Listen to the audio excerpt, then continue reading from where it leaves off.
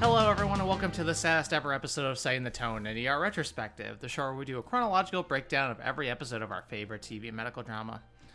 My name is Elizabeth, and with me today, as always, are Lauren. I have no soul. And Daniel. Hey! Today we'll be discussing Season 8, Episode 21, which is titled On the Beach. I don't wanna. The episode aired on May 9th, 2002. Lauren, what was going on that week 21 years ago? The company SpaceX is founded, one of known giant man-baby, Elon Musk's only decent contributions to this world. The company works closely with NASA to shuttle supplies and personnel to the International Space Station, as well as developing new rocket technologies. I say decent. It's not the greatest thing ever, but it's far from the worst thing he's ever done. Anyway, carry on. And it's in the news currently because he fucking pulverized a launch pad in Florida because he's a dumbass. Yep. Spider-Man, Sam Raimi's superhero mega hit, and starring Tobey Maguire, ER alum Kristen Dunst, James Franco, Willem Dafoe, and J.K. Simmons, debuts and easily takes the box office crown. The film grossed nearly $115 million during its opening weekend, making it the first ever movie to gross over $100 million on a debut weekend. The movie would go on to make over $820 million during its theatrical run. If you're keeping score at home, that's north of $200 million in 2023 dollars for that opening weekend, and over 1.5 billion for its run. So like a second tier MCU. Yeah. Obviously, clearly. So, but where were you when the true superhero movie? I was just gonna say, started? it's so weird to think that whole phenomenon. Like, I think it really kicks into high gear, of course, a few years after this. But like, this was definitely the proof of concept. Mm-hmm. This was them going, oh, it doesn't have to always be Batman and Robin. Like, it doesn't always have to be a complete fucking disaster. It can actually work. Because like the X-Men worked for sure and was very good, but this was like, I think, like the first like one that everyone went ape shit for. Right. This isn't something that can just be critically praised. This is something that can make a shit ton of fucking money. Yeah. I'm sorry, I'm just thinking how good X-Men 1 is. Foolish by Ashanti is still your number one song. Daniel, what else was on? Not a whole lot. It seems like they were getting out of the way of this one a little bit, because we got a pair of reruns bookending the evening here. At 8 p.m., Friends has the episode, the one where Rachel is late. I'm going to assume that it's not just, like, late to work. But who knows? Maybe I'm wrong. Maybe that's just the world's most mundane Friends episode. At 8:30, a Friends rerun. At 9, Will and Grace with the episode A Bunch of White Chicks Sitting Around Talking, which I think is the plot of Sex and the City. I'm not sure. And at 9:30, another Will and Grace rerun. This week's episode had 28.7 million very snotty viewers tuning in. Written and directed both by John Wells. John Wells doing his 5th out of 9 as a director. Last time we saw him as a director was last season with A Walk in the Woods. And written by, as I said, John Wells, doing his 22nd out of 32. And the last one of his we saw this season as a writer was Secrets and Lies. And he was nominated for an Emmy for writing this episode. This is spoilers for the season 8 wrap-up. This is the only award of any kind that they are even nominated for this episode or the entire season. Like, they are shut out completely at awards time this season, and this is the only thing that they even got nominated for, was him for writing this episode. People have no taste whatsoever. I swear to Christ. Anyway, so I put down, I bet that I'll cry at least 5 times. We'll see by the end whether or not we surpassed that, or what's up with that.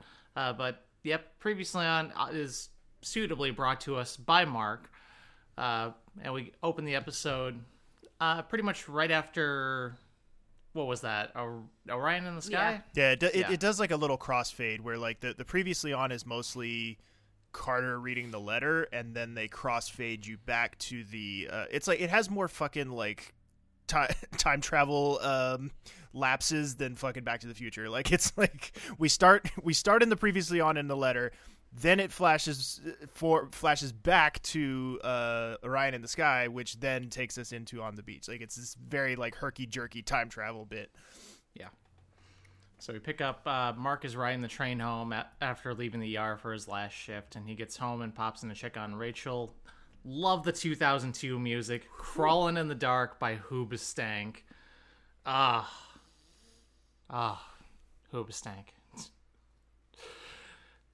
No one's favorite band, but still a band that has a special place in my heart.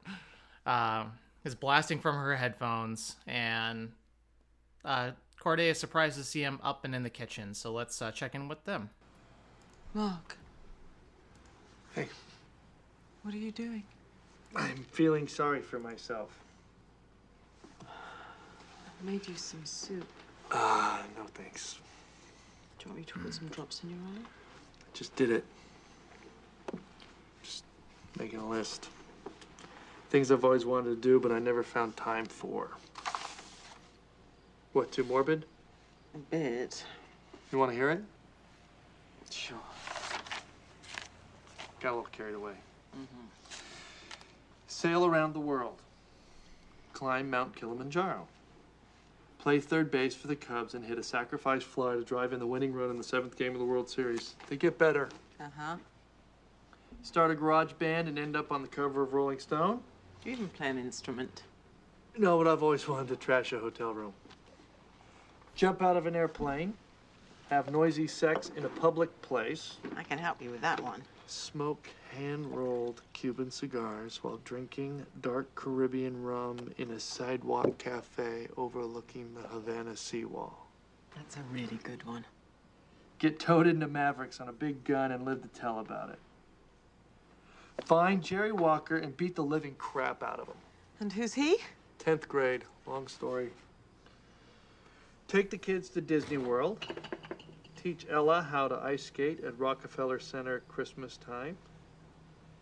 Teach Rachel how to drive. Be there to give them both away at their weddings. Told you I was sitting down here feeling sorry for myself. We could all go to Disney World. I'd like that. I haven't been a very good father. Yes, you have. No, I haven't. I wasn't there when she needed me. It was 400 miles away. A phone call on Saturdays. A couple of weeks in the summer. You know what the last thing on my list is? Fix Rachel. Two things about this. Number one, an underrated through line to the Mark Green death spiral is his complete aversion to soup.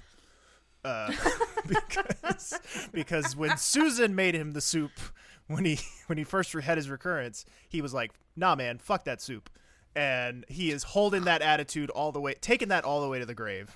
Fuck that soup. He wants nothing to do with the soup. Little does he know that soup would cure his cancer. But right, that was the cure the whole time. Man refuses to have soup. We stand a king with principles. Second thing about this, thank fucking Christ that fucking Coldplay song hasn't come out yet. The fucking Fix You. Like, Jesus Christ. Can you imagine the amount of fucking needle drops in this episode with that fucking song?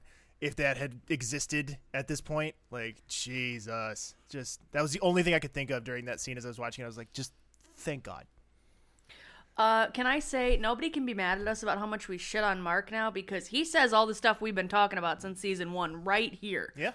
Like, from the horse's mouth itself, y'all can't come at us for calling it like it is with Mark, because he has a come-to-Jesus moment right here, and he agrees with us. He may be an incredibly problematic fave, but at least he's incredibly self-aware. Yeah. At his deathbed, yes. Hey, you know what? It's better late than never. Exactly. Better late than never. Because at least now we can still have the opportunity to, try to right some wrongs. Fair. With that being said, at this point in the episode, Lizzie had cried once. I was at watery eyes, but no actual tears yet. Yeah, I think I don't remember. I didn't keep a personal count for myself, but I think I was fine. Yep. Do we want to talk about anything else on his actual list, or? he was only like 14 years too early on the Cubs winning the World Series. Yeah, I was gonna say, and where's the scene of him and Corday having noisy sex in a public place? That's I'm good without it. Thank you. They saved that one. Deleted scene? They saved that one for the DVD. Yeah, I just love like how it's like, yeah, okay, this is ridiculous. This is just they do such a good job taking it from ridiculous to the mundane in a way that you're like, oh. Yeah. That's probably the way he was thinking about it. So as the list went on, he was just like, fuck, Yeah. all these things I can never do. Yep. I don't remember who pointed it out or who said it initially, but like somebody said it at some point in one of the Facebook groups, talking about this whole arc, really, like the whole Mark Green death arc, and how like on a different show or with a different character, they would have just like let him quietly fade away, or like they would have had one episode where it was like, oh, something bad happens and he's gone forever. But like both this episode and the arc as a whole both kind of like takes you and like pries your eyeballs open like Clockwork Orange style, and is like, no, you're gonna sit here and you're gonna watch every agonizing moment of this, both from every heartbreaking perspective. Like you're gonna watch it from like, you're gonna see how it affects his friends, you're gonna see how it affects his coworkers, his family, him. Like you're gonna watch every agonizing moment of it, and we're not gonna spare you anything. Like we're not gonna give you any moment to like breathe. I mean, I think that's part of the reason why I love it, is because I think it's one of the most in-depth looks at the dying process. Yeah, no, absolutely. That has ever been shown on, especially on national TV, on Right. over-the-air broadcast TV. But Yeah. like, it's just showing every little aspect. And yeah, it's hard to watch, and yeah, some of it is, I'm sure if you weren't like in the market for something like that, then it could see how it'd be like, oh, this is just taking way too long, just let him die already or whatever. But like, yeah, Lauren, We're gonna get there. But We're gonna get into Lauren's feelings. But spoiler alert, this is obviously my favorite of the three, but we'll get there. And part of the reason is because it's such opens you up to such good detail of the process of dying. But then we go over, Mark is sitting in his van waiting to pick Rachel up from school, and we see her over by the school entrance with some friends. She hands her friend a cigarette that she was smoking when she sees Mark pulled up in the parking lot, and Mark offers her a mint, which I love, and she's like, oh, I was just holding it for my friend. Yeah, in your mouth. But she's like, oh, where are we going? Honestly, Rachel, I don't know. And the next thing we see is him in an airplane skydiving, and she is watching him near the landing area. Yeah, yeah.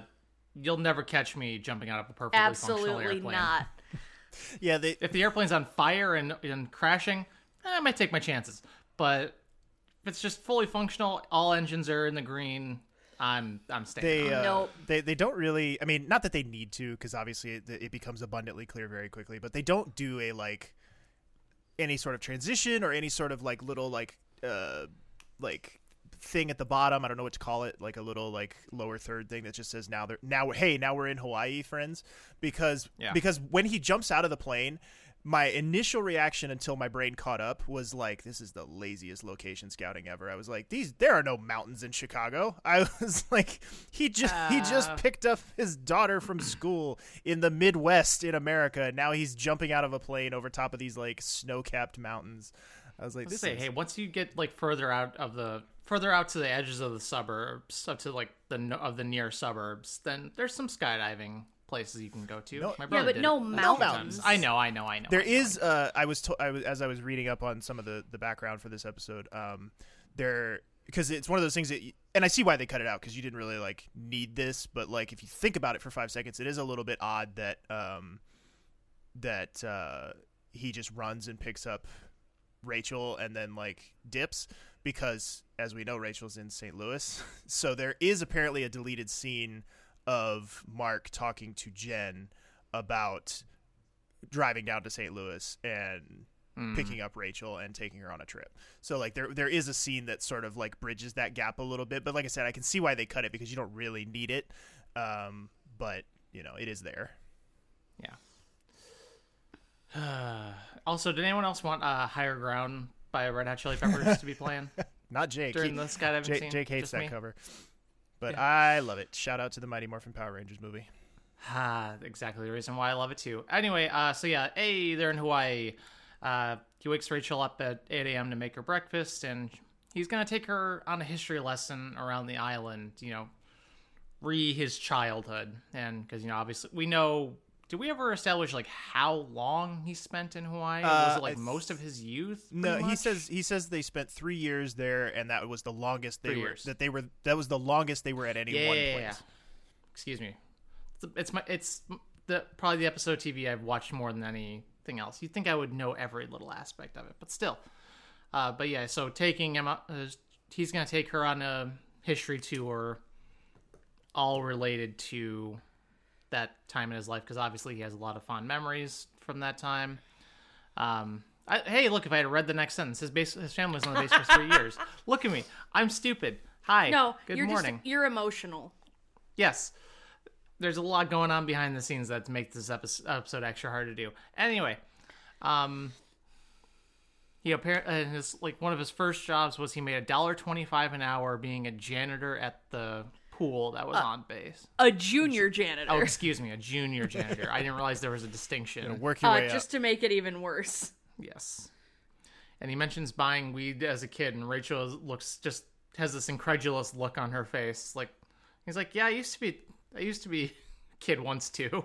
Flash over to Anthony Edwards in Fast Times at Ridgemont High with his shirt off and a head full of surfer hair, being a fucking stoner. Yeah. And that's literally his entire contribution to that movie, by the way. Does not have a line.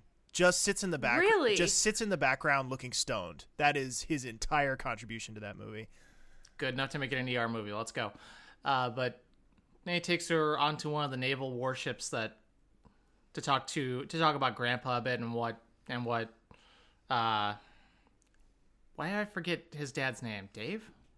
I mean, I did too, so I just got David. toasted. David is his father. Yeah, David Green, yeah. Yeah, to see what David did while they were on the base there, and about talking about take your kid to work day, but on a warship, and how it was really, really cool, and like how if you shot one of the guns, you could hear it like 3 miles away or something like that. That's wild to me. How anyone who served on an active warship in World War II or any other conflict since is not just deaf beyond all reason. It astounds me. There's a lot of that. Yeah. But yeah, he tells her how he and his dad used to argue about everything all the time, and so he says he was worried about the choices I was making and all the things that I was interested in. Remember, folks, we are more like our parents than we like to think. Boy, howdy. Yes, in several ways. But this is honestly one of those scenes where it's like I love. Obviously, they're on location in Hawaii, but I love that they took the time to actually go to that memorial shipyard. Oh yeah, in Pearl Harbor. It's not a goddamn green screen of death. Yeah, it's not. Yeah, it's not just a green screen of it, but like they are actually just on. I forget what the ship they're actually on, but like it's either the Arizona or the Missouri or something like that. Yeah, it's definitely not the Arizona's at the bottom of the harbor. I wasn't okay. You said the Arizona Memorial. The Arizona Memorial they drive past, which I've actually been to, and it is actually incredibly powerful because the memorial basically it's that white bridge thing, and like it basically spans the deck of the ship, and the ship is like right there. It's a very shallow harbor, so like the ship is like you can look over the edge of the bridge there, and you can see the ship right underneath the water. Shit. And yeah, so it's incredibly powerful to sit there and take all that in. I went on a trip to Hawaii like 13, 14 years ago, something like that.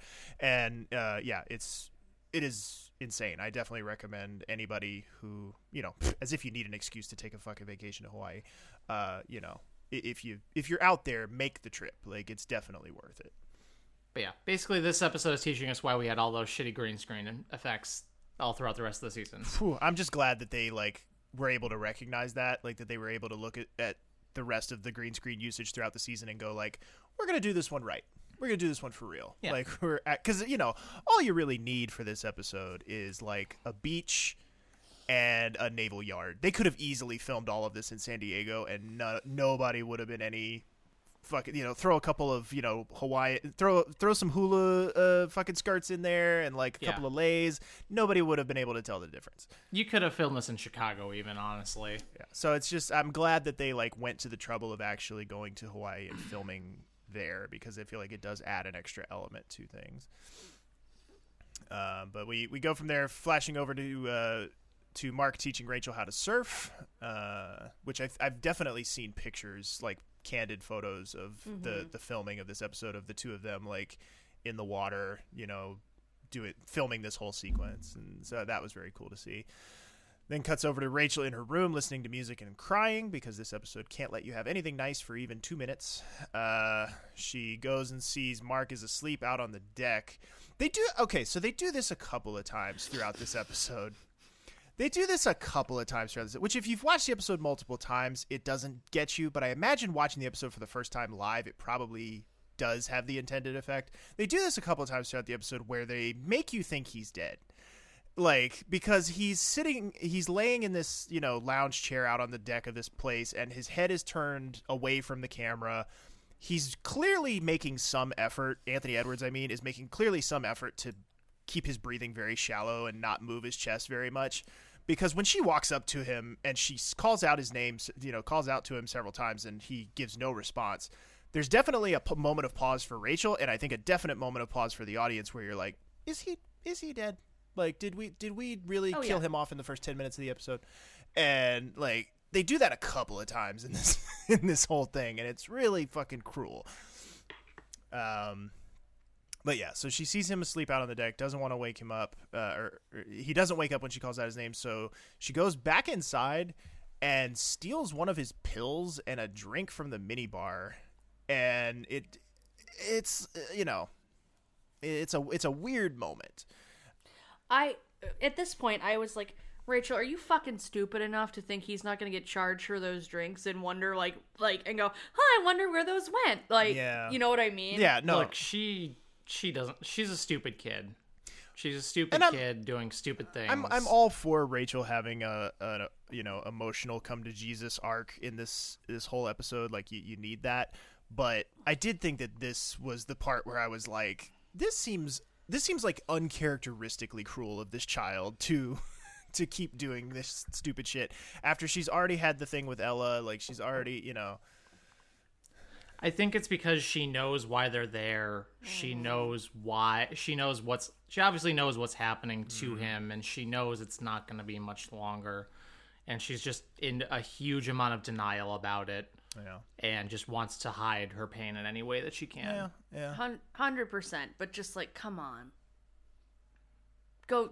I don't know. Just like, it's not a reach, is what I'm saying. No, absolutely not. But I just like really, like, I know you're sneaking the pills because you think he's asleep. Right. Fine. That makes sense. I would have personally done one or the other. Like, I would have done the pill or the booze, not both. Like, let's I understand that's the depth of her suffering, but like, Rachel, if you'd just been sneaking the pills, you may have been a little more okay, but the fucking mini bar. Right. Come on.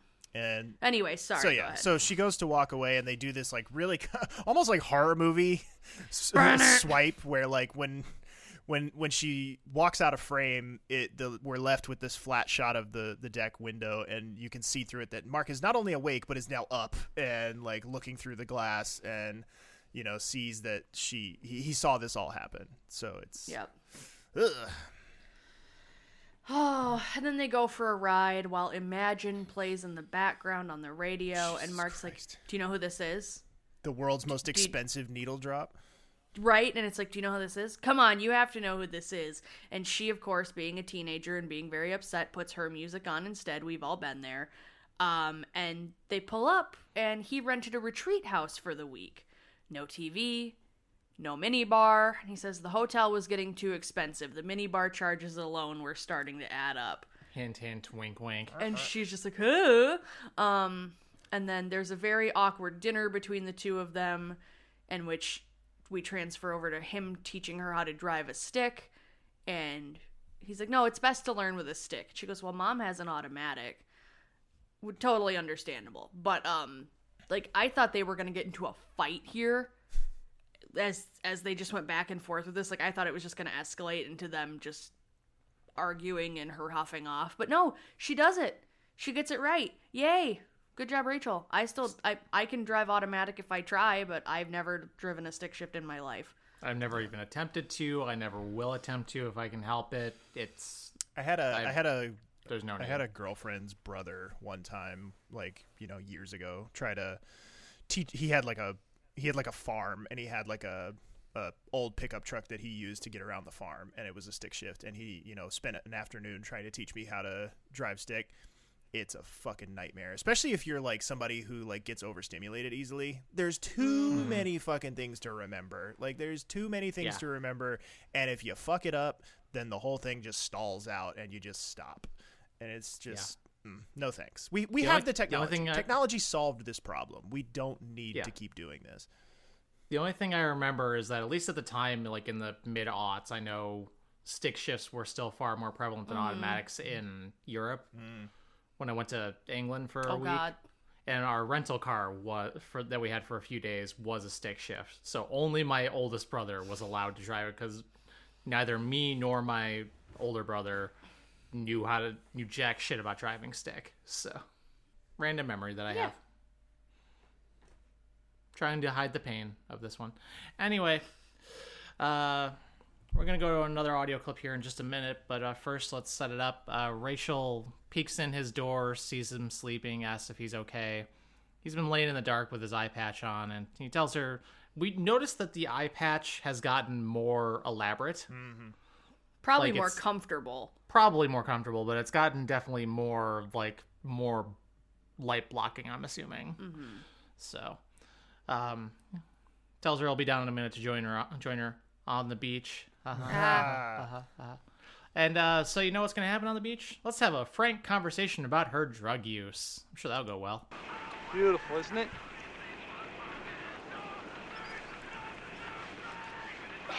Hey. It's beautiful, huh? Your headache better? Yeah, thanks. What are you listening to? You wouldn't like it.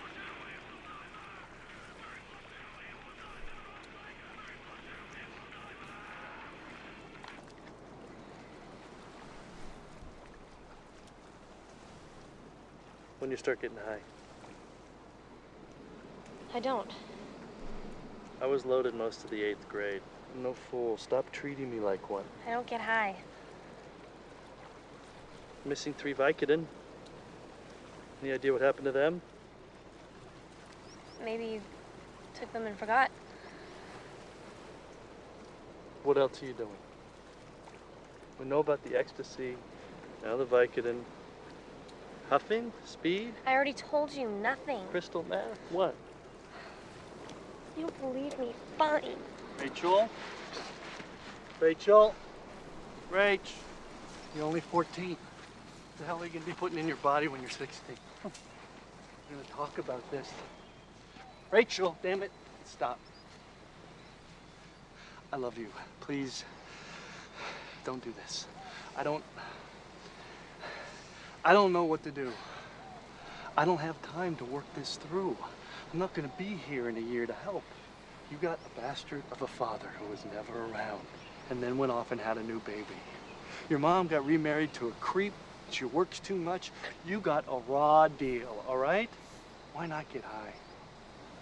No one gives a damn about you anyway. You know how that feels?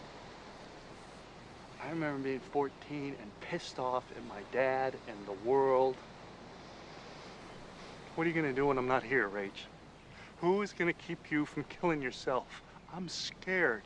Scared about what's gonna happen to you. Look, it sucks. I'm your father, and I'm gonna die. You know what? I think it sucks too. Shout out to Craig catching a fucking stray there. Like, right? Yeah. Like, what did he ever do? Right, like, when was it ever indicated that he was a fucking creep? Okay. Just want them to pan over to, like, him trying to, like, be nice and, like show up and, like, surprise, like, hey, I brought, like, a fruit tray or something. Like, he's sort of like Pierce Brosnan's character in Mrs. Doubtfire. Like, it's like, okay, like, what did he ever really do? Or just him have, like, spidey sense, like, all the way back in St. Louis, just like, the fuck? The fuck? The fuck did I do? Oh, another cue for Fix You. Oh, Daniel. God.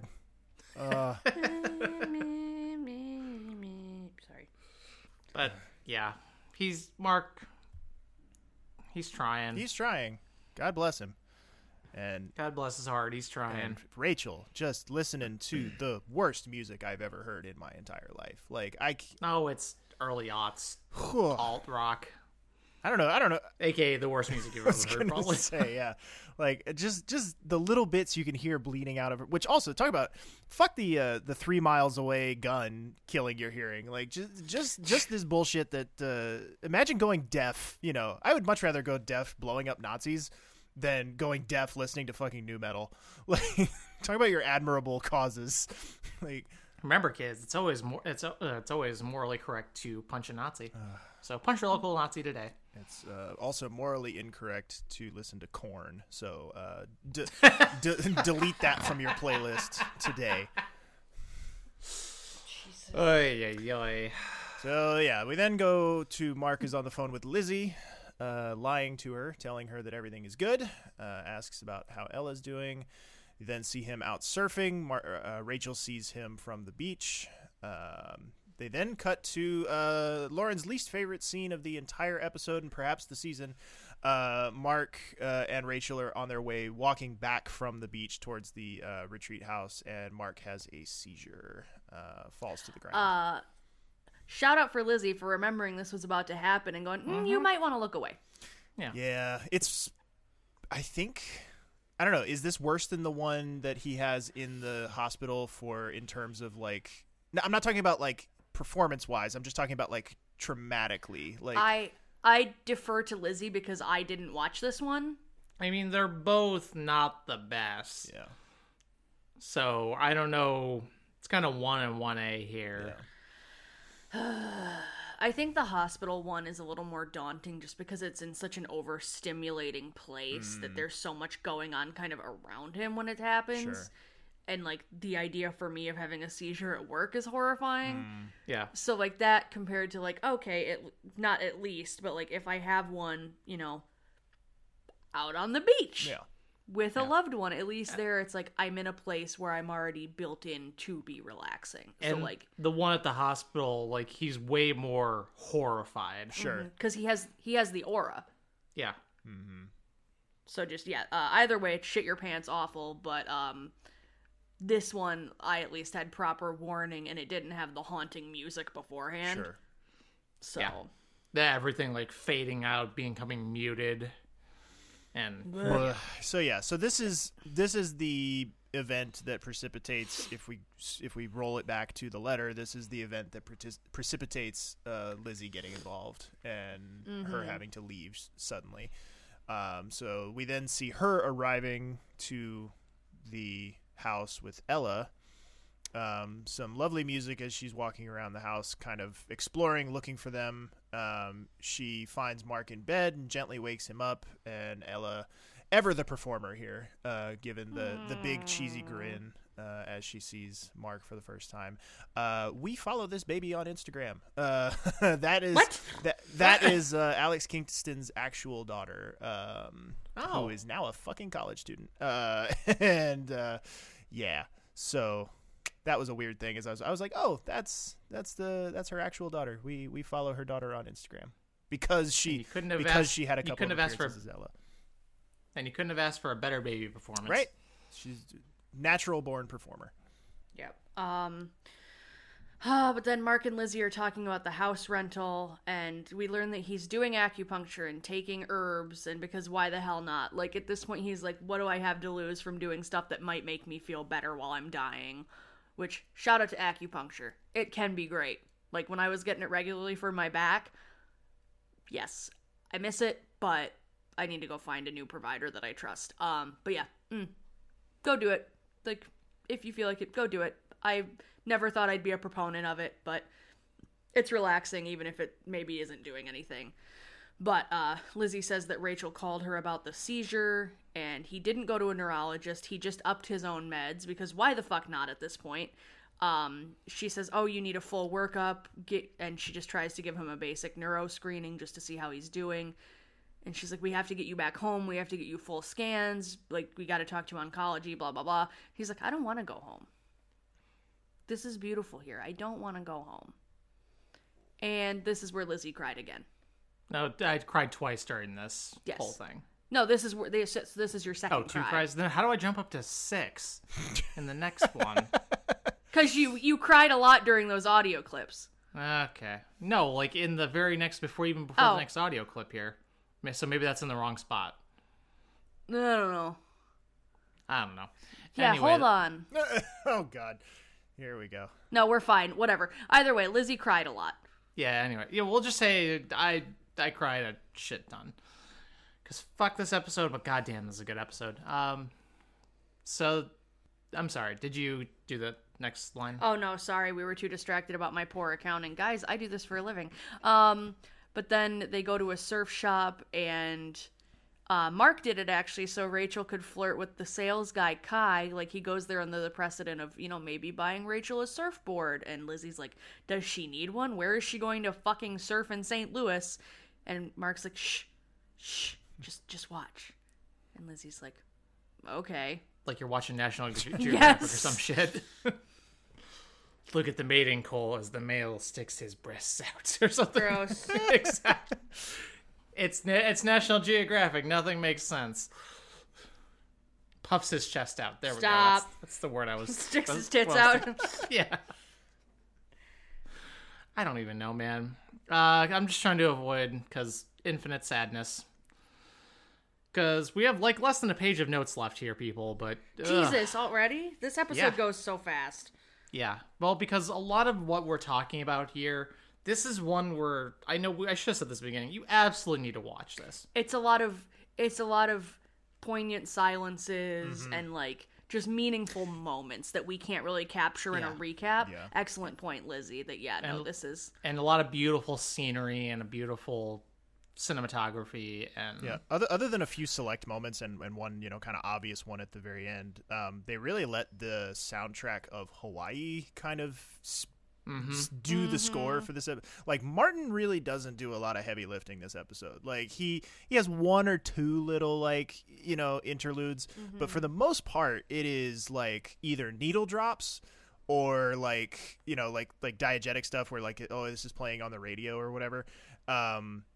Or, like, the big thing at the end of the episode. Like, but for the most part, they kind of let Hawaii just provide the soundtrack for this episode, which is really nice. Which is a perfect choice. But so, well, some little bit of audio, at least. Mark's holding Ella while he starts singing the song I can never listen to outside of this episode ever again. It came up on an Instagram reel last night, and I was just like, nope. Yeah. Nope. Yeah, Mark's singing. Mark is holding Ella while he starts singing "Over the Rainbow."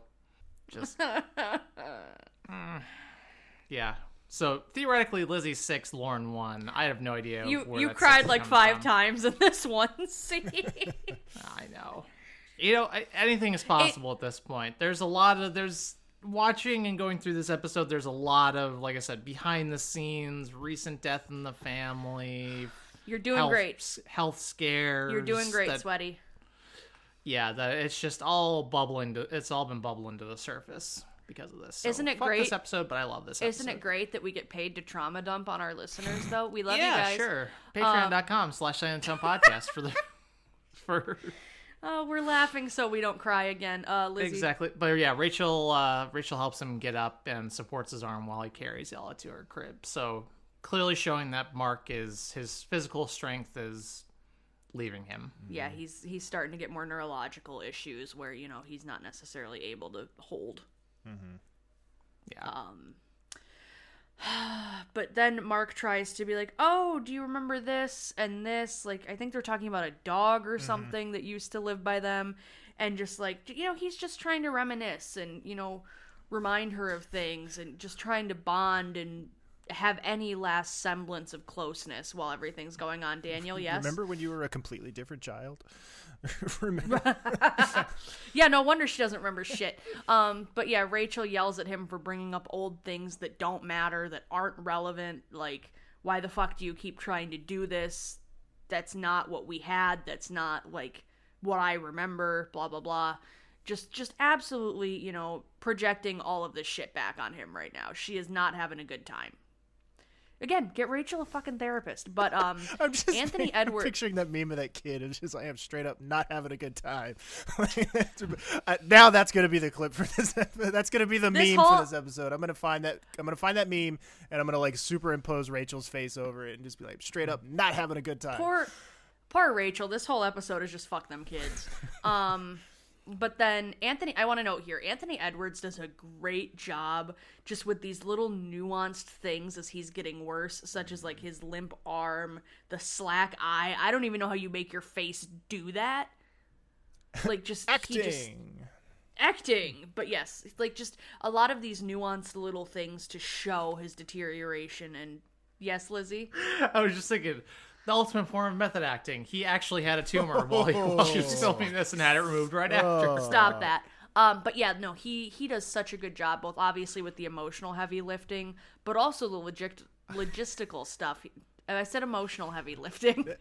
That makes me think of one of those dumb, stupid kid brain things that we all had as kids of like, you know, I thought that this phrase was this, or I thought that this thing was this. So I remember watching my dad letting me watch Jaws at an age that I was probably too young to watch. But like, I remember watching that with him. And of course, you know, there's the scene at the end where the shark basically eats half of the boat, and like, he ends up killing Quint, the old sea captain. And I remember my dad telling me that the actor who played Quint was dead, which he was. Like he died, you know, he died like back in the 80s. But I didn't know that. He didn't tell me when he died. He just said he was dead. And my dumb kid brain was like, damn, like he really wanted this movie to be good. Like he let himself get eaten by a shark for real so that the movie would be better. And I was a dumb child.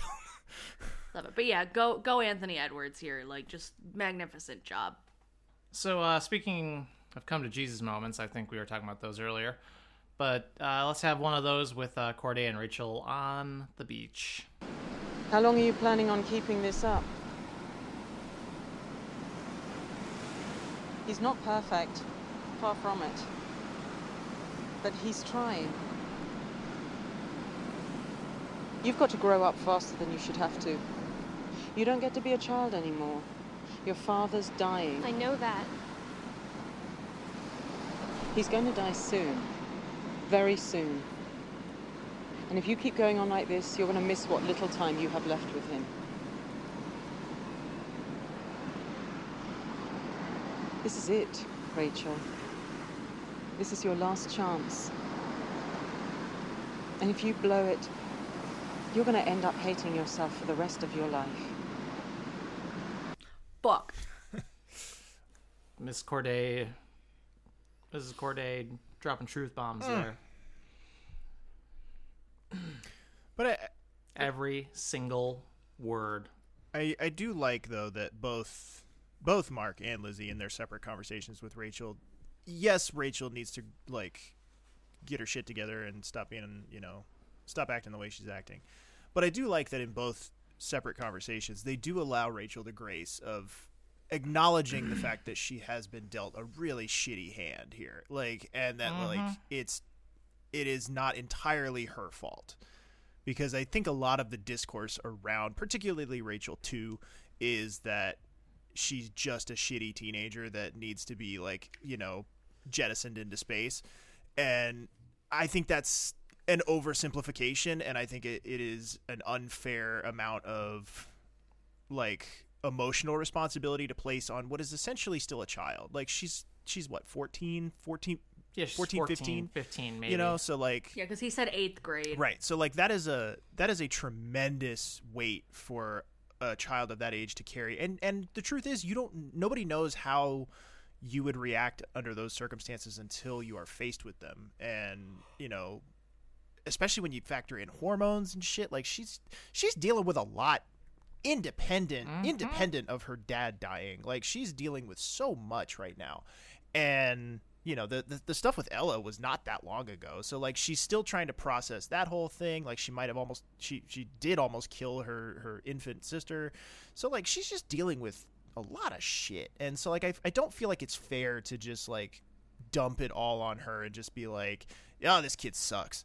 Like, yes, she sucks, but there's a reason why she sucks. Like, there's a method to the madness a little bit here of like there are some explanations and some justifications for why she sucks, and I like that they allow them to acknowledge that in these conversations with her of just like, this isn't entirely your fault, but you do need to like nut the fuck up and like deal with it now because you're gonna regret it if you don't.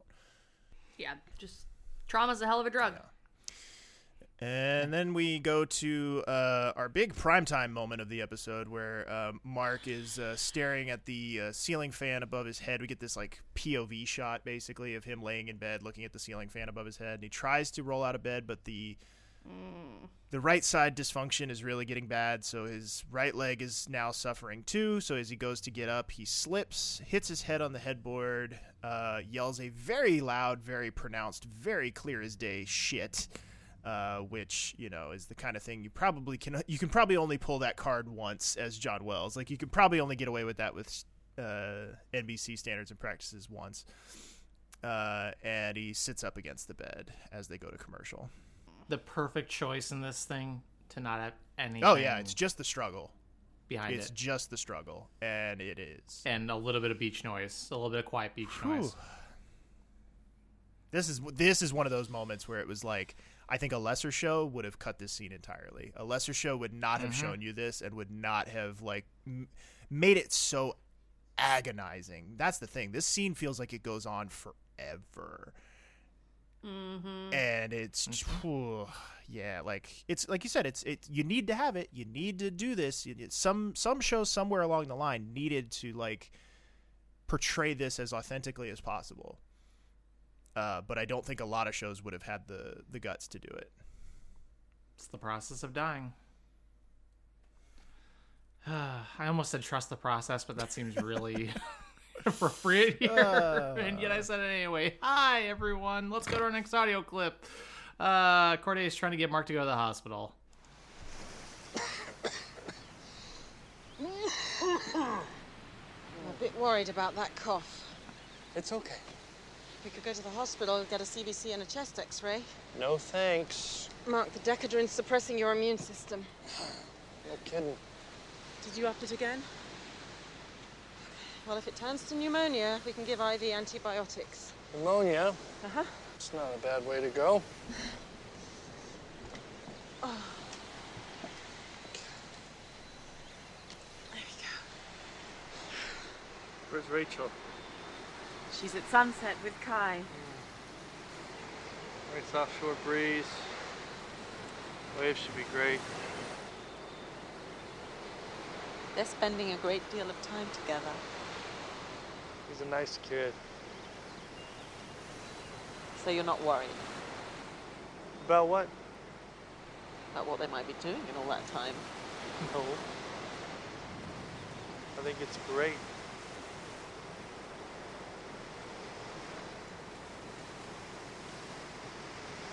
I need you to do something for me. It might be kind of hard. I want to write letters to Rachel and Ella. I tried to do it myself, but I can't read my own writing now.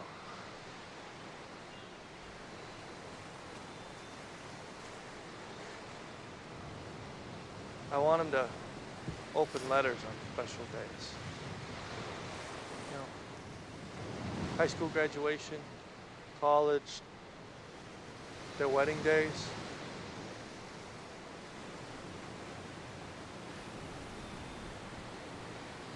Think that's cruel? Reaching out from beyond the grave on days when they should be happy? I think they'll cherish every single word.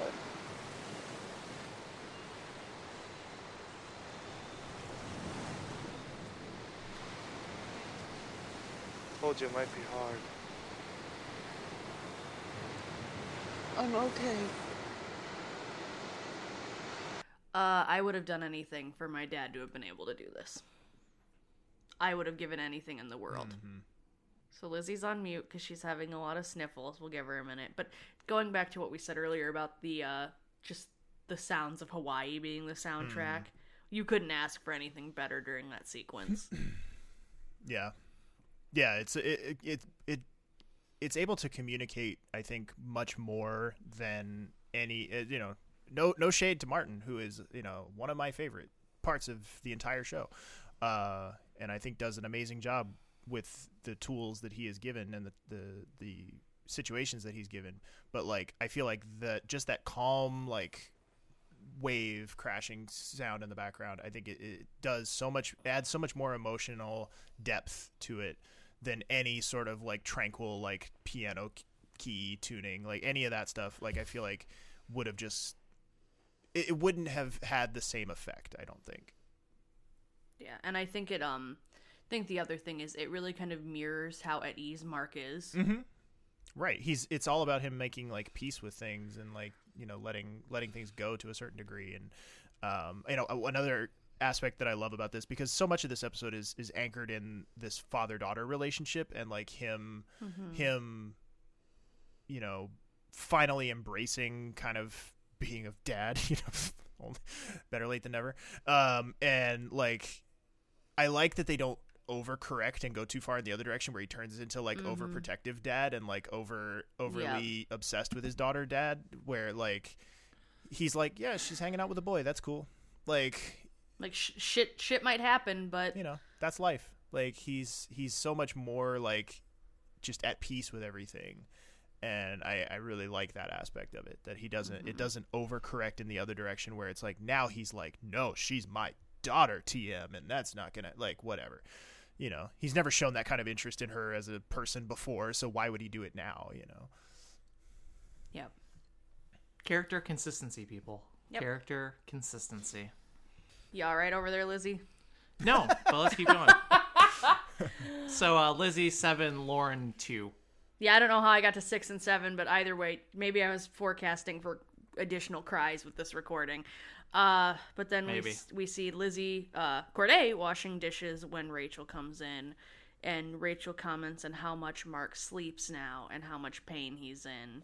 And Lizzie says, yep, it won't be long now. Daniel, I'm so scared. I'm not okay. I am too, because it's going to be really I'm not okay. Be bad. Oh. See, I was going to fuck with the next clip, but I figured Daniel already had shit posts in the works. So. Oh, God. Should we do the serious one first? Yeah, we gotta rip the Band-Aid off. Yeah. Okay, bets on if Daniel and I cry with Lizzie. The main reason like, we gotta rip the Band-Aid off now is because there cannot be any level of sincere emotion after for the rest of this. the thing. I was gonna say, can we just like take like 2 minutes after we're done with the clip? Let it breathe and then go on. So I can collect myself a bit before we go on, because That's fair. I'm gonna cry my ass out even more. All right, let's go to our last audio clip here. Rachel goes in to check on Mark, and he is not good. Hi. Hi. I was just dreaming about you You were? when you used to love balloons. You remember how much you loved balloons? No. I used to buy them for you. And right when I handed them to you, you let them go. Drive your mother crazy. Sit with me. Sit.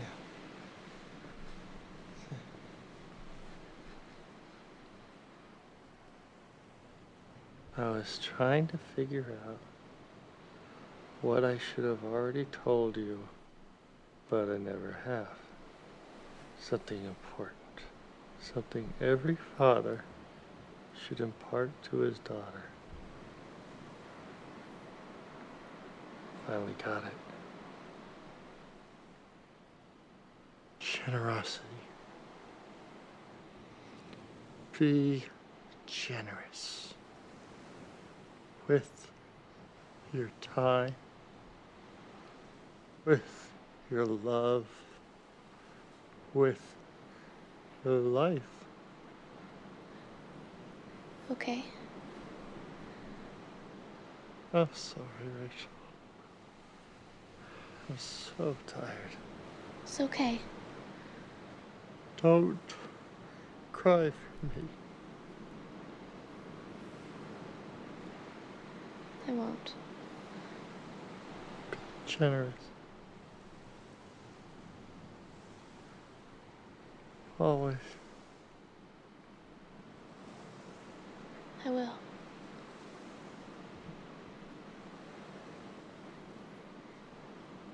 Daddy?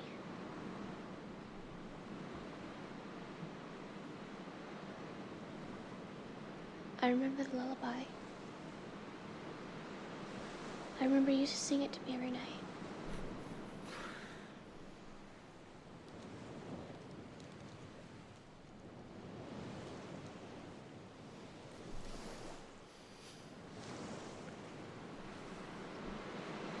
I remember.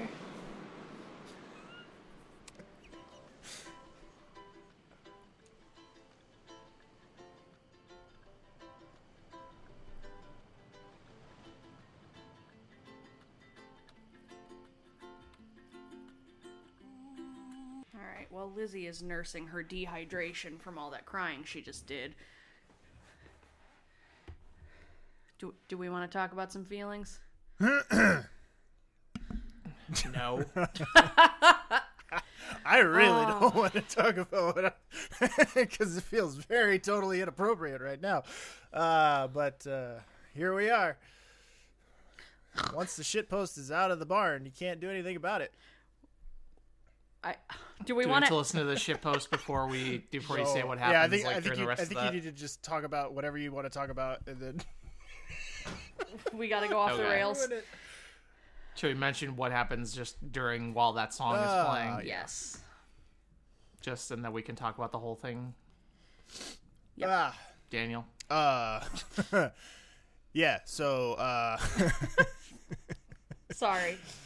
so there's the montage of the ER and Mark passing away. They light the ER in such a way so that it has like a very heavenly glow to it. It's Mark just kind of walking through, very just him, like, no patients, no background stuff, just him through the ER. It's very, very beautiful. Sees Lizzie, Ella, Kai, and Rachel, and then Lizzie. Jesus Christ. Lizzie, I shouldn't be laughing during this, but it's just because I know how. No, you're thinking ahead. Thinking how stupid this is. Lizzie finds him in bed, having passed away. Checks his pulse and kisses his hand. Which, again, like, no soundtrack with other than that brings me to my first shitpost of shitpost through the pain, kids. The whole time, like, through this whole montage, they're playing the Somewhere Over the Rainbow song, which you kind of heard towards the very end of that clip of, like, it's sort of fading in, and Lizzie made the correct choice of, like, sparing us the Also didn't want to run afoul of sure any Licensing. sure. licensing thing. I would have So lost people it. I was about to start crying, and then the lullaby stopped. People get the idea. You get the idea. But they did have a backup plan in case the rights didn't come through for that one. And this was the backup plan. The first of 3 bonus clips we have. This was the backup plan in case the rights for that one didn't go. Oh no. If it hadn't been for Cotton Eye Joe, I'd been married long time ago. Where did you come from? Where did you go? Where did you come from, Cotton Eye Joe? If it hadn't been for Cotton Eye Joe, I'd been married long time ago. Where did you come from? Where did you go? Where did you come from, Cotton Eye Joe?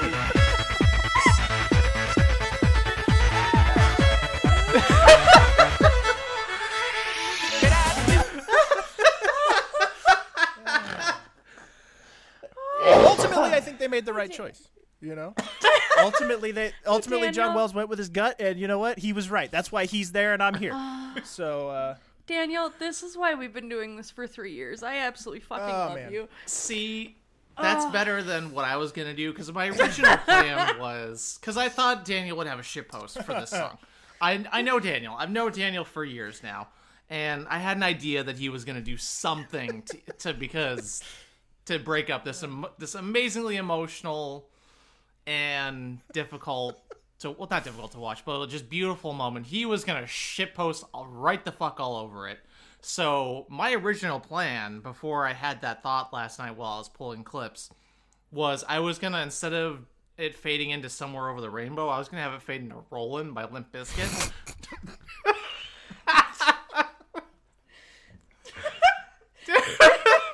You've killed Daniel. I just spit all over my mic. Like a legit spit take. Holy shit. I know. It's wonderful. Oh my god, it's all over my monitor and everything. Jesus Christ. Oh god. Oh my god. Okay. I Well, thought that might have been excessive, though.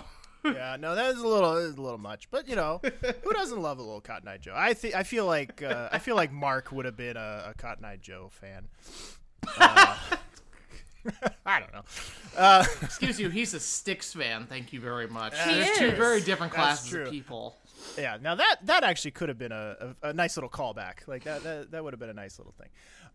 So we've been talking about deleted scenes all throughout the episode. That there's deleted scenes of, you know, like Mark talking to Jen, and I think there's another deleted scene of Rachel noticing Mark's dysfunction on his right side. You know, and things are getting worse. This was another deleted scene that I found of Lizzie. I can see why they took it out, because like tonally, right after what we just saw, like you get the point across without having to do it. But there is this deleted scene of Lizzie telling Rachel that her father is dead. So Yo, asshole! This motherfucker's dead.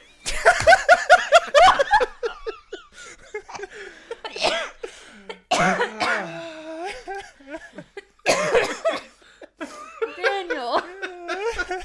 How unhinged were you when you were thinking of these? oh, this is getting worse. Oh, I wish I could say this gets better, but it doesn't. Oh, man. okay. Also, as far as our cry count went right about here, I didn't know how to write the infinity symbol at this point. Like, I knew the rest That's of the fair. episode was just going to be us fucking losing it. Oh boy. But then we go over to the ever divisive Mark's funeral. Do we want to talk about the actual content of that What? before, like the actual scene? I think we did for the most part. I mean, because it kind of all fades one into the other. Yeah. Like, you Yeah. know, they do the montage in the ER, all the stuff, and then it kind of fades No, but like, talk about, straight like, from our there. feelings about it. Oh, I mean, it's great. It's what can you say? Like, if you're watching that for the first time, especially if you've been with the show since the beginning, if you're watching that for the first time, you're a fucking mess at that point. Yeah. Like, you are a blubbering fucking mess by that point. So, I mean, I don't know how you couldn't be. I still have vivid memories of both me and my mom sitting together on the couch watching this and crying our eyes out. Yeah, it is, you know. Little, what was I, 13-year-old me at this point? Yeah. That sounds about right. It's a lot. It's a lot to deal with. Oh man, fuck. Yeah. But just this is not just this episode, but like if I ever specifically like I'm like, God, I haven't cried in a while and it's really bugging me. Like I really just need to feel something. This scene, without fail, Cotton Eye Joe and all, just makes just every single time. I'm currently guaranteed waterworks. I'm currently digging through a drawer trying to find a sock to wipe off my microphone and mirror with. That's and a that's monitor gross. Just don't find the wrong song. I don't have Nope, I don't have anything in this room that I can wipe off with. You have like 8 flannels right next to you. And you have like a wall I of guess shirts that's true. behind you. I guess that's true. The wall of shirts is a quilt. Well, they were shirts at one point. I know. They've I am aware. They have become a quilt. Quilts can be absorbent. But yeah, he doesn't want to take that down. That's like pinned up. Yeah, whatever. That's his problem. I'm just happy I ever got to make Daniel do a spit take. That's achievement unlocked in this podcast. That absolutely killed me. Holy shit. Oh, but anyway. Okay, we can move on to Mark's funeral now. Okay, so I wish I could like convey how I typed this, but if any of you are online chronically and know the SpongeBob memes where it's caps, lowercase, caps, just absolute insanity, I put, but why aren't Doug and Carol there? But why weren't Doug and Carol there? There you Oh, yes. The most important of all ER debates. The only topic that merits discussion in 331 goddamn episodes of this fucking show. Can you tell that I've been waiting 3.5 Go ahead, years Daniel. for this scene? Let her rip. Holy shit. Oh, my God. Like, if you are online at all, first of all, don't recommend it. If you are online at all, you know that, like, people get so fucking twisted around the axle about this that, like, why were Doug and Carol? First of all, he's dead. Who gives a shit? Like, do you think he's going to be upset? He's dead. He doesn't care. But secondly, the official story, because we're going to get into the reasons why in just a second. The official story, repeated ad nauseum, the official story is that they talked to both of them about it, them being Clooney and Juliana Margulies. Clooney, rightfully so in my opinion, surmised that NBC would not be able to, because they already burned the get one Clooney free card at the end of season 6 when Carol left. And NBC was like very pissed that they got left out of the loop on that. And so like they were not going to be able to get away with sneaking him into another episode. So if they were going to do it, they had to publicize it. And NBC in 2002, we're talking like Ocean's 11 George Clooney. Mm-hmm. They're not going to let that go. Like they're not going to not make it George Clooney's dramatic return to ER. Like that would have been the tagline. That would have been the selling point for this network. And he rightfully, I think, made the assessment that if I come back for this very nothing camp, because he's not going to do anything. He's just going to stand there and look sad. He's not going to do anything of substance. It's going to overshadow Anthony Edwards' big moment. Like it's going to be, there's been 8 seasons of buildup. I mean, and you could argue it's been 8 seasons of buildup, but in earnest, it's been 2 full seasons of buildup leading to this moment. And, through no fault of his own, for this guy to come in at the last minute and get all of the publicity and get all of the like eyeballs on the episode just because he's going to be there, that's not fair. That's not fair to Anthony Edwards. And it doesn't make sense for Juliana Margulies to come by herself.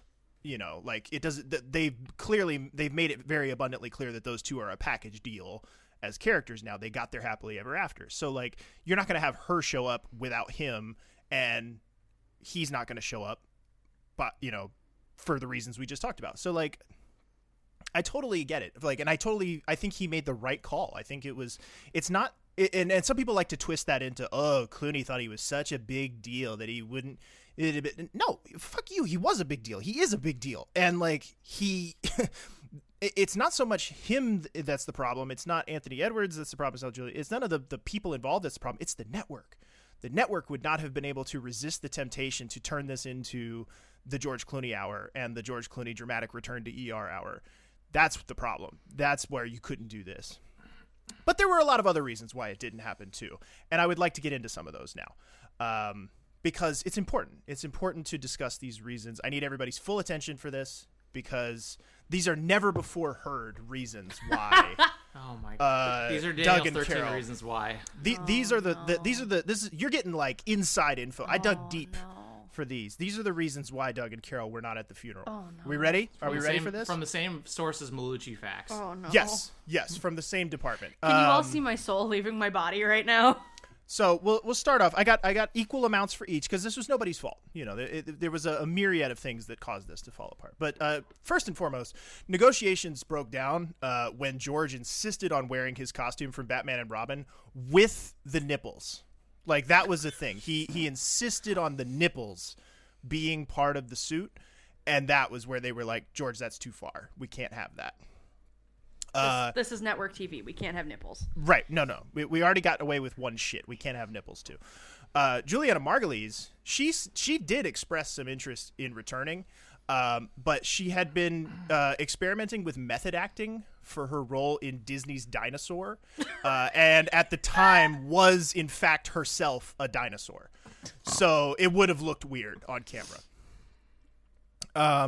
understandable. You Yeah, don't want to have just like a bunch of sad people and then like a brontosaurus. Well, just that hanging and out. for her, you don't want to break character. If she's in the middle of a project, it's Exactly. so hard to get back to dinosaurs. That could have been a big break for her. Unfortunately, Yeah. the movie is boring as fuck. So, we can't win them all.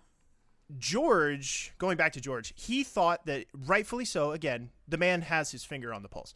He thought that it would be confusing for the audience if he appeared, because his character died at the end of The Perfect Storm, and nobody had the heart to tell him it was just a movie. So, he didn't want to confuse anybody, and I get that. Juliana, on the other hand, she was kind of overall hesitant to return because she didn't want to be in a room with Luca and Doug at the same time and have the audience realize that she has a type. Awkward. Major stumbling block for George's return was that they couldn't find anybody to do a Caesar cut in 2002. Yeah, that tracks. Similarly, on the topic of hair, the hairspray budget for Juliana would have made the episode 18 minutes shorter, and would have ended instead of the big montage at the end, it would have ended with a title card saying Mark Green died on the way back to his home planet. Yep, that tracks. Yeah. Contrary to popular belief, George did actually come in for a day of filming, and they gave it a try. But ultimately, they cut his scenes because the Clooney chuckles at the funeral were deemed, quote, tonally inappropriate. Oh, I just want a layover of that now. Another reason why the Clooney day of filming didn't work out, he kept pestering John Wells to let him do the Spider-Man pointing meme with Goran Vishnik, and he repeatedly was rebuffed. They asked him to leave eventually. And then finally, it was a mutual decision. Everybody decided it would be best not to have Anthony and Juliana on screen together at any point, lest it spoil Mark's upcoming cameo in Ghost Ship, where he played the ghost. Too soon? Is that too soon? Nope, it's I am not. I'm ignoring you because I'm angry at you.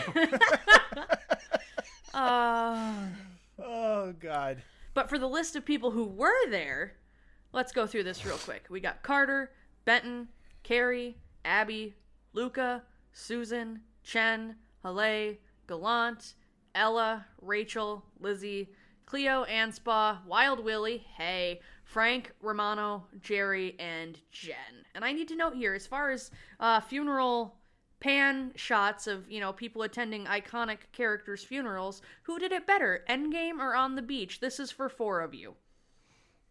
Ooh. Only one of them had Michael Ironside in it, so that is very true. I think there's a clear winner there. But only one of them had Chris Pratt in it, so But also, Abram. Wait. Was it Chris Pratt's funeral? No. Ah, well then it doesn't matter. No. Maybe in Guardians of the Galaxy Volume 3. But next week. But On the weeks Beach from also had Sweet Baby Jerry. It did. Yeah. That 1-2 punch, man. Michael Ironside and Sweet Baby Jerry. That's hard to beat. Yep. I do like that though. That is one of my favorite parts of the nauseatingly unending debate about fucking Clooney's presence at the funeral.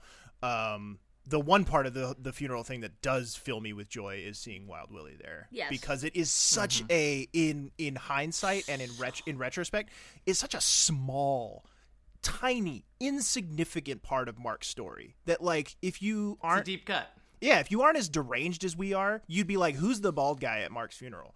Like, because like like, who the fuck is he? Like, we haven't seen him. I mean, yeah, I know he had his like one return episode, like in like season 3 or 4 or whatever it is. But the bulk of his story is the end of season 1. And like, if that was 7 years ago, and like it doesn't end particularly dramatically. It just kind of ends. And so like, it is a really deep cut to have him at that funeral. So I think it was a really nice touch. I really wish we would have gotten more of him just in general. I know I've said that before, but I'm saying it again. But and yes, that is the last time we ever see Wild Willie. It is also the last time we ever see Cleo, because heretofore she is only ever referred to, like when Benton comes back in season 15. It's like, oh yeah, I had a girlfriend. Maybe I married her. Maybe I didn't. We're not going to make a definitive mark about it because we kind of want to like stir up some shit between Benton and Lizzie in season 15. Why not? But speaking of deep cuts, I dug real deep for this one. I went deep into the archives. Stop saying deep. I reached out to Lauren's mom for this one. to get archival, not live reacts, archival reacts of Lil Baby. What were you, like 11 when this episode came out? 10.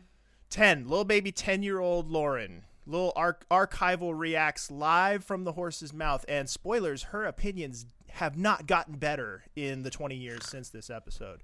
So yeah, let's hear from little 10-year-old Lauren about her thoughts on the Mark Green Death Trilogy finally coming to its merciful conclusion. He's dead. Nobody cares.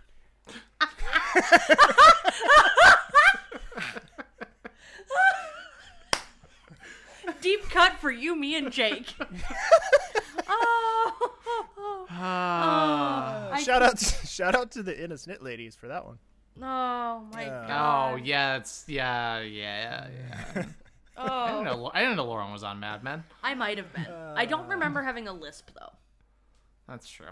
I don't know. Oh boy. What? All right, I promise. That's it. That's the last one. I'm out of shit posts for now. For this. Okay. Ugh. Oh, great deep dives, Daniel. I really appreciate you going above and beyond with that journalistic integrity to bring us all that information. Nothing but the best. I love you. But then we go over to Rachel and Lizzie are in the car, and Rachel asks if she can still come visit Ella, and to which Lizzie responds, "Of course, she's your sister." And Jen is in the car with them too, by the way. She's just on the other side, so we don't see her at first. But what a fucking perfect summation of that character. And Jen's there too. yeah. But Rachel asks if they can pull over real quick, and she runs and takes a balloon from an open house sign and stares at it, and then lets it go and watches it go up into the sky while Jen and Lizzie watch her watch this balloon. Because she used to do when she was a kid. Yep. Big emotional moment watching her stare up in awe. It feels nice in the context. After our ship post, it feels kind of hollow. Right. Hey, feels a little schmaltzy. Guys, it's fine, TM. Right, I told you. Shit post your way through the pain. Like, that's recommended highly. But that's also the official, definitive 100% last time we see the T-1000 right there. We'll not be seeing Jen Green anymore. And a note, Martin kills it with the score again as we run out this episode. Guys, we got through on the beach. Yeah, we got through on the beach. We are through ER part 1. Pretty much, we are through the proper first half of ER. It's all downhill from here, arguably. Sick. Because, I mean, literally, because this is without a doubt the unparalleled best episode of television I've ever seen in my entire life. Just the build up to it, the emotional weight of everything, the level of agonizing detail they go into with how long they've drawn out Mark's whole illness thing. It makes sense that this episode would be the way that it is, and just all the performances. And can you point me to something that Anthony Edwards has done better than this episode? No. Oh, well, yeah. No, not really. Like, honest to God. And okay, so I have one last question before I keep singing its praises. Lauren. Yep. Does Rachel make the shitty kids list? I'm gonna have to go with no, only because we've watched her trauma, and we've watched, like, we have good cause for why she is the way she is, as opposed to these kids that just get snapshots of like, you know, like we see some of these kids for 5-10 minutes, and so it's just easy to go, yeah, they're a piece of shit, but or God, they're annoying and precocious. But with Rachel, it's like, yeah, I know she was on the shitty kids list earlier this season, but I think she has to have her shitty kids list revoked, because we watch her go through so much, and there is a bit of redemption, not necessarily with the balloon thing, but just by the end of the episode.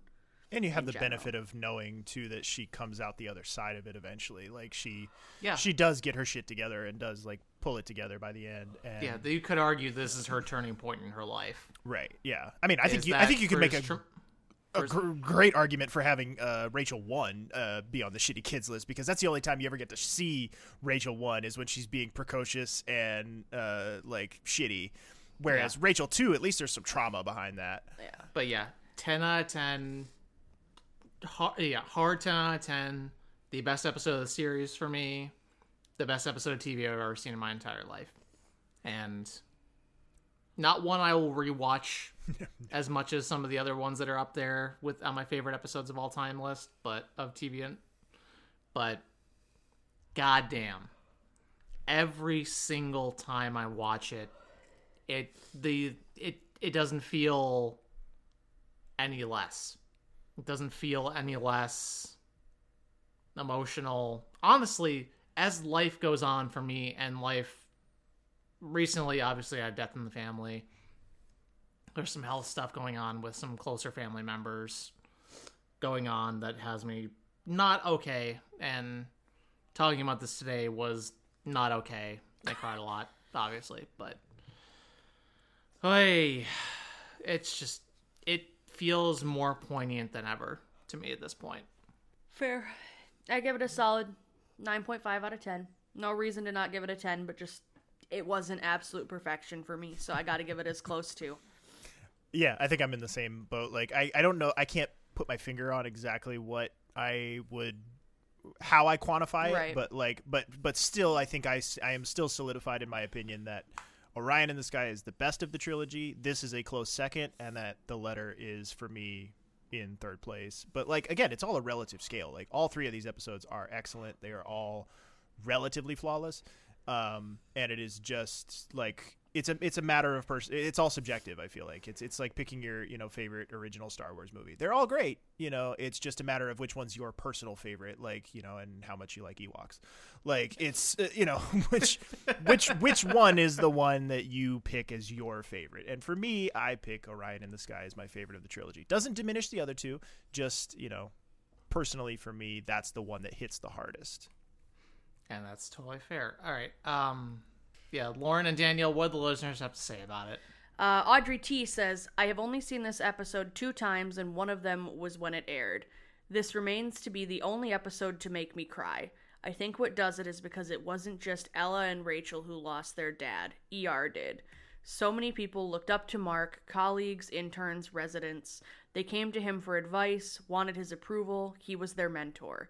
That's a dad. And it's so, so sad to see their dad is gone. This is where ER lost a lot of its viewers, and I get it. To be honest, I'm surprised I kept watching. This makes me just want to go watch the pilot. Daniel, do we just want to alternate? Sure. Brittany L. says, I've been saving most of my Mark feelings for this episode, but I'm still not sure where to start. I have always disliked his use of the phrase fix Rachel for various reasons, but I recently started an ER as background noise rewatch, and I realized that in season 1, episode 6, Chicago Heat, after seeing Mark and Benton treat children, Rachel asked Mark something along the lines of, if I was sick, would you fix me? She was annoyingly precocious in this episode, but that scene got me, and I can understand Mark's perspective as a parent more. As a writer that occasionally toys around with screenwriting, I really appreciate the continuity so many years later. ER is very sentimental for me because I have memories of watching random episodes from seasons 1 through 10 as a kid with my mom. I know that my kid brain always thought of Mark as much older than he was, and that's part of the reason I view him as fatherly, but all things considered and being human aside, he was a good dad and took on that role for more than just his biological children. I'll try to save some thoughts for his character retrospective, but I will say that as someone that grew up without a father figure, I cry every damn time I watch this episode, especially his final talk with Rachel and the be generous with your timeline. It hurts in a bittersweet way. I know it's a TV show and he's not real, but geez. Truly one of the most beautiful yet hard to watch deaths of television and film. During my first rewatch as an adult, I did wonder why Carol and Clooney weren't at the funeral. Logistically, I get it. As far as the storyline, I like to think it was easier for both to grieve in private because they were all so close at various points and shared a lot of significant moments. Carol's OD, Mark's attack, the entire Last Call episode, fathers and sons, the birth of the twins, just to name a few. Okay, those are good points. I guess I never really look at the story reason why they wouldn't be there, but Jeff E says, oh wow, what memories I have of watching this episode. I'm not even sure how many times I've watched it, but certainly a lot. If I'm ever in my feels and need a good cry, I queue up this episode from the scene where Mark falls asleep listening to, oh Jesus. I'm going to say the cover of Somewhere Over the Rainbow because I don't want to murder this poor gentleman's name. Fun fact about that song, not to completely derail us. Fun fact about that song. First of all, the guy who covered it has since passed away. Yep. but that he recorded that at 3 a.m. in one take after waking up from a dream where he like heard himself singing it and woke up a like sound engineer and was like, meet me at the studio. And they met, he recorded it in one take and then went back home and went back to sleep. It's one of the most beautiful covers ever. But listening to the cover of Somewhere Over the Rainbow through the moment when Rachel releases the balloon, guaranteed tears. I recall hearing at the time that Anthony Edwards wanted a definitive end to his character, which I can appreciate, and I think his character was made that much more memorable as a result. Sad as it is, I think this was absolutely the right way for Mark to go. The story I have to share about this one is how powerfully emotional it was for both fans and the general viewing public. I was in college at the time and was in a mass media in modern culture class, where I chose to write a paper about ER, with some specific emphasis on this episode as an example of the emotions TV shows and films can stir in people. I referenced not only my own sadness at Mark's death, but also an incident where my roommate walked in while I was rewatching the episode. She didn't watch ER and didn't know the characters at all, but she happened to walk in during Mark's funeral and was crying just from what she saw, despite not knowing any of the backstory. Really speaks to the power of how it was shot, along with Martin's music. As you all have said on the podcast, this season is definitely a time of transition for the show, and both The Letter and On the Beach finalize the biggest transition. On one hand, it's wild to think there are still 7 seasons to enjoy after this moment, but on the other, that's exactly how ER rolls. Characters and storylines come and go, most leaving marks big and small on us, but life in the ER continues on. At Kayla, this is one of my favorite TV send-offs, period. They pulled out all the stops for this one. Mark knows he doesn't have a lot of time left, and the main thing he wants to check off his list of things he wants to do before he dies, I'm not calling it a bucket list because that term didn't exist until the movie, is fix Rachel. He gets to do that and so much more, as seen in season 15. Mark's backstory is the most extensive backstory that we get aside from Luca and Carter, and you truly get to understand Mark as a person. Mark has his most meaningful interactions with Rachel. He teaches Rachel about music, teaches her to surf, how to drive. Even when she's distant, even when she steals his meds, he doesn't give up on her. Even when he's starting to really lose motor function on his right side, he doesn't give up. Even when she pushes back, he doesn't give up. Then there is the monologue, Mark's monologue about generosity. I love this monologue so much that it was my senior yearbook quote. I love this monologue so much that I want a tattoo based around this monologue. Generosity. Be generous with your time, with your love, with your life. Wise words to live by. You can't beat that. Amazing send-off for Mark Green. Okay, I'm sorry. I have to actually, because it's going to drive me nuts. Bucket List actually came to popularity in 1999. It grew from the 2007 movie, but people were using it all the way back in 1999. I'm sorry. That was going to drive me nuts. At C. Pennery, I was a sophomore in college when this episode aired, and I remember watching it with my roommates. I bawled like a baby then because I was watching one of my beloved ER characters take his final bow. ER was a Thursday night ritual beginning in my middle school years and continuing well into adulthood. It felt a little like losing a member of the family. Watching this episode now, I still find myself bawling like a baby, but not because it's almost the last time we see Mark Green. Thanks to DVD and streaming, I can simply go back to the season 1 and start all over again. Instead, my 40-something self sees this episode through Elizabeth's eyes and what it must be like to watch the person you love going through something that you can't fix, as well as through Mark's eyes and what it would be like to face death and to figure out what you want to accomplish with your time left. Add in, I'm going to try and say it, and y'all can laugh at me. Add in the Israel, guys, I'm sorry. I should have prepared. Add in the version of Over the Rainbow at the end, and even my non-ER watching husband wept when this episode played during my most recent rewatch. Despite how you feel about him as a character, there is no doubt that Mark Green was one of the most influential and integral parts of the first half of the series. While I personally will always believe seasons 1 through 8 are superior, sorry Lauren, that's fine. Thanks to this podcast, I'm going to soldier on and give the remaining seasons their due consideration. Thank you. At K Hubsy, my mom requested this version of Somewhere Over the Rainbow for her funeral because of this episode. Great. Which aired long before her diagnosis. I remember watching this with her at my grandma's and thinking how surreal the idea of a parent dying that young was.